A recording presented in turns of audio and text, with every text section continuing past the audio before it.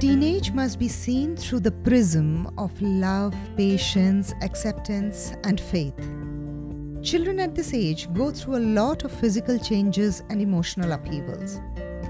Hi, I am Shravasti, your adolescent guide to parenting and teen mentoring. I bring to you my platform, the Teen Tangent, where I assess and address issues faced by teens and their parents. My podcast is specially curated to delve into these issues and introspect. I request my audience to please listen to each episode with patience and an open mind. I will start with the incident of my first encounter with teens in a big group. After an almost 2 decades-long tenure in the corporate world, I changed my career path and became an adolescent coach. At first, I joined as a life skills coach in a school in Mumbai. On my first day at the school, I had to address a big batch of teens and keep their attention steady on my subject of coaching for an hour. This was something new and challenging because teens are free-spirited. If they did not like something, they would express immediately and then lose attention on it. I have never been so nervous. Well, let me tell you, it is no child's play to hold a teen's attention for an hour. I procrastinated that they would lose interest in the first 10 minutes or boo me or maybe challenge me or simply get distracted. I had worked with adults all these years and didn't have children too. So gauging the teen's mind was very difficult for me. But then I had seen life, and that was my greatest strength and biggest certificate. I knew I was chosen to impart life skills for a reason.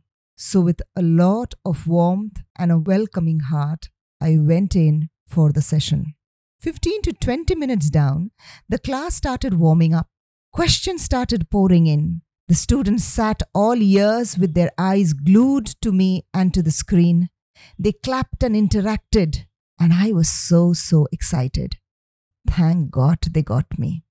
And at the very moment, I got them too. How good a parent, a teacher, a coach, or a mentor is totally depends on the ability to understand and touch hearts, your teen's heart, because teenage is all about emotions. Every problem in their life needs to be solved emotionally. That day will always remain the most memorable day in my journey with teenagers. All these years of mentoring teens have opened doors for me to understand many dimensions of an adolescent mind. I have come across their wilderness, their insecurities, vulnerabilities, their rebellious nature, and then their tender hearts, all at the same go. It is a very critical affair to decode an adolescent's mind. They are just uber-sensitive, emotional beings during these years. These 7 years of their life is the time when they metamorphose from a child to an adult. And going through metamorphosis is always a painful journey. Once they cross the teenage threshold, they suddenly feel a sense of social freedom from the do's and don'ts of parental dominance and haggle into adulthood. A foreground to start making mistakes and then learn from them. Yes, of course. They only learn to take ownership of their mistakes when they get out of the security zone of their parents and guardians. Till then, they only adjust and abide by all the rules they otherwise hate to accept. Let's take a dive into their minds and try to understand them from another perspective. You see, it's 2023 and it is Generation Z that you are dealing with. Most of the parents of Generation Z are the Generation X, born in the 70s. Imagine the world then, where you grew up. Now imagine the world of your parents, born in the 40s and 50s. They were from the baby boomers generation and had an absolutely different parenting style. And now think of the alpha generation that has already arrived.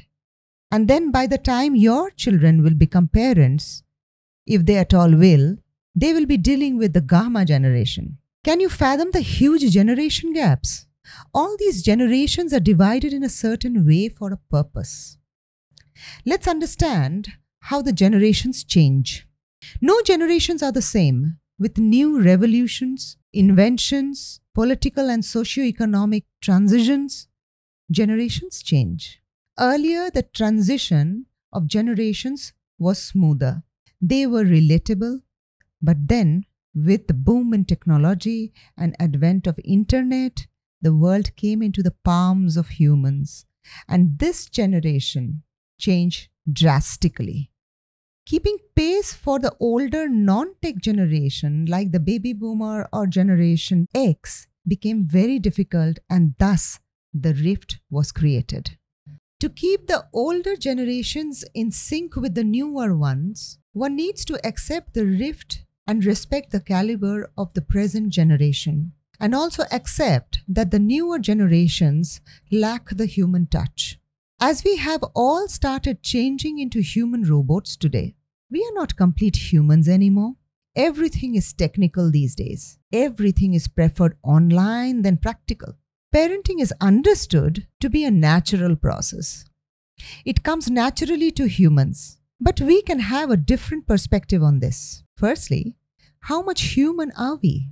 With the change in generations, we have all become slaves to our gadgets, whether it is our mobile phones or our household appliances or our robot servants. So if parents are no more in touch with all the human attributes that a father or a mother of the earlier generations had, we absolutely cannot naturally process the parenting. Today, parents need help and guidance of experts to ease their parenting journey. And I don't think there is anything bad about asking help. Parents can read books, listen to podcasts, follow parenting coaches on social media platforms to understand from them, or simply hire a coach and get coached. Blaming it on your child or taking all the blame on yourself can't fix this. Please do not be hard on yourself or on them. It can only complicate the matter further. Now let's understand another perspective. You all may be familiar with this quote. It is easier to raise a healthy child than to repair a broken human. But what if a parent is a broken human? Will he or she be able to raise a healthy child? This is a stage of introspection. So many times while counseling, I have come across parents who are broken humans with unsolved past baggage that have culminated into negative behavioral patterns that has barred the person from becoming a good son or a good daughter, a good partner, a good parent, or even a good friend. Everything gets difficult if you do not address your own issues, make peace with an unhappy past, or adjust with present hurdles. Once you are at peace with yourself, you become the best version of your own self. See, you only attract what you give out. A stressed and unhappy parent cannot bring up a healthy child, especially during teenage. Children are very vulnerable at this age and are in no mood to understand others' feelings. At this stage, it's only about themselves. A parent needs to accept themselves first with all their flaws and then accept their children as they are. Once this step is cleared, life starts getting simpler. Acceptance is the key. See, you can't go on using the same key to a lock that refuses to open with it. You have a bunch of keys. Try using others. I assure the right key is very much there in your bunch, and it will surely open the lock once you find it. Never underestimate your parental bond with your child. It is you and only you that they need. And it is you and only you who can comfort and secure them and bring the best out of them. Napoleon Bonaparte once said, "Give me good mothers and I will give you a great nation." Parents are the prime architects of the future adults. Adults who are your future. World is changing in an unimaginable speed. If parents don't keep pace and stay updated about the present generational crisis, they will never ever understand what their children are going through. Parents often tell me, "My children and I are great friends. They come and share everything with me." But believe me, you are far from the truth. Just like adults, they have a mind of their own and they can process their parents' thoughts much faster than their parents can gauge theirs. They exactly know what to share and what not. They're very protective of their privacy and freedom. Please clear this misconception that they take you as their friend. They're much smarter and manipulative at times, so I suggest always keep a threshold that they don't cross and take you for granted. I work in very close association with teenagers, and even the sweetest, brightest, loving teens have owned that they have had experiences in their life that they have not shared with their parents for the fear of judgments. They did not because they felt their parents won't understand them. Fear of punishment because they very well knew they have done something that their parents won't like. And most importantly, fear of hurting their parents. They think that their parents may stop loving them as much. I suggest parents to give their teens a great upbringing and inculcate enough values before they reach their teenage.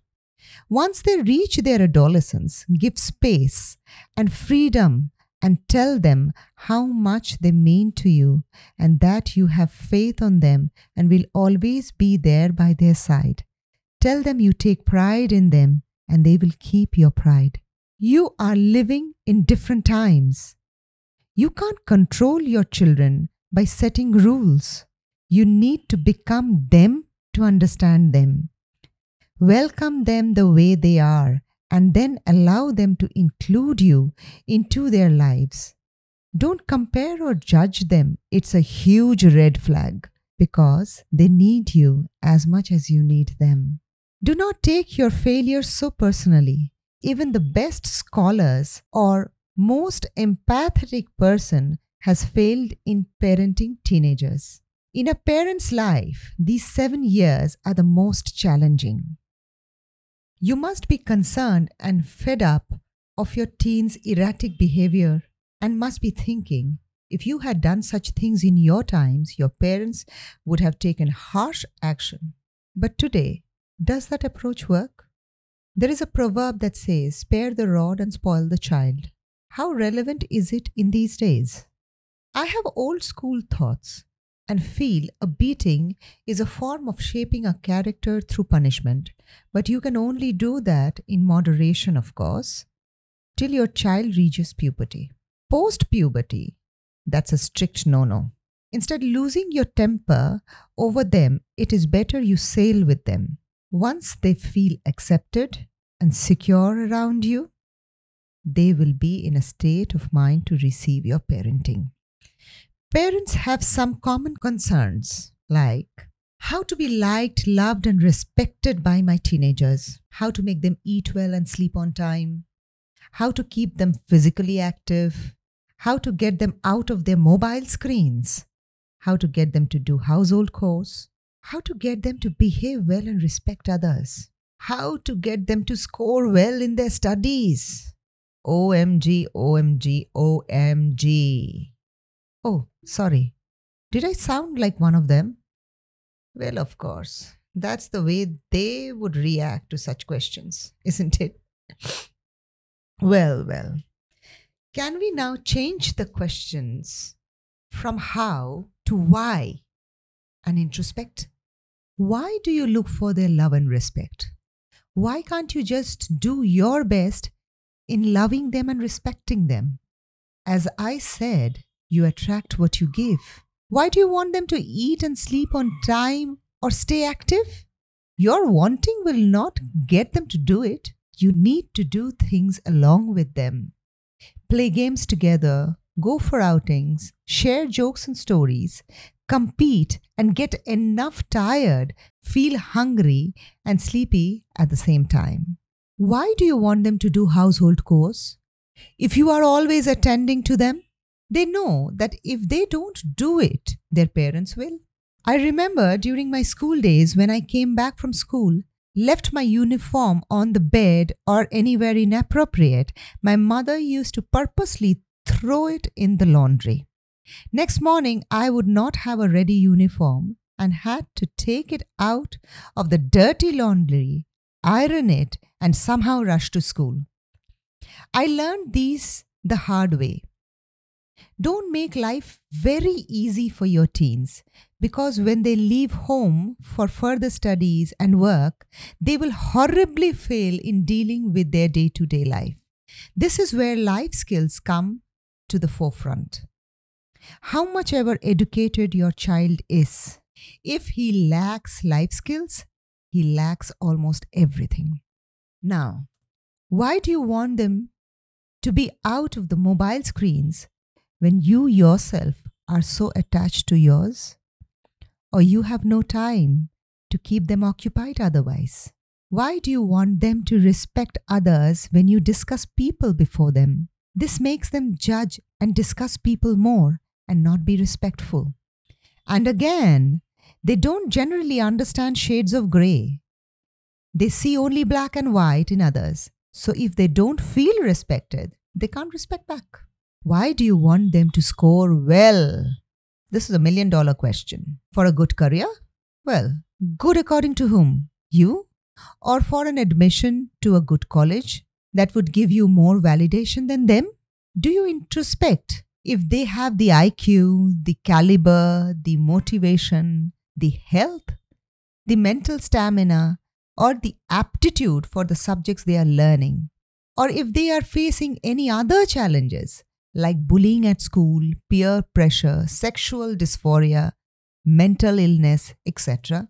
You have lots to think about the whys before you look for the hows. Let's discuss some very common adolescent attributes. You will find endless irrational mind dance in your teenagers.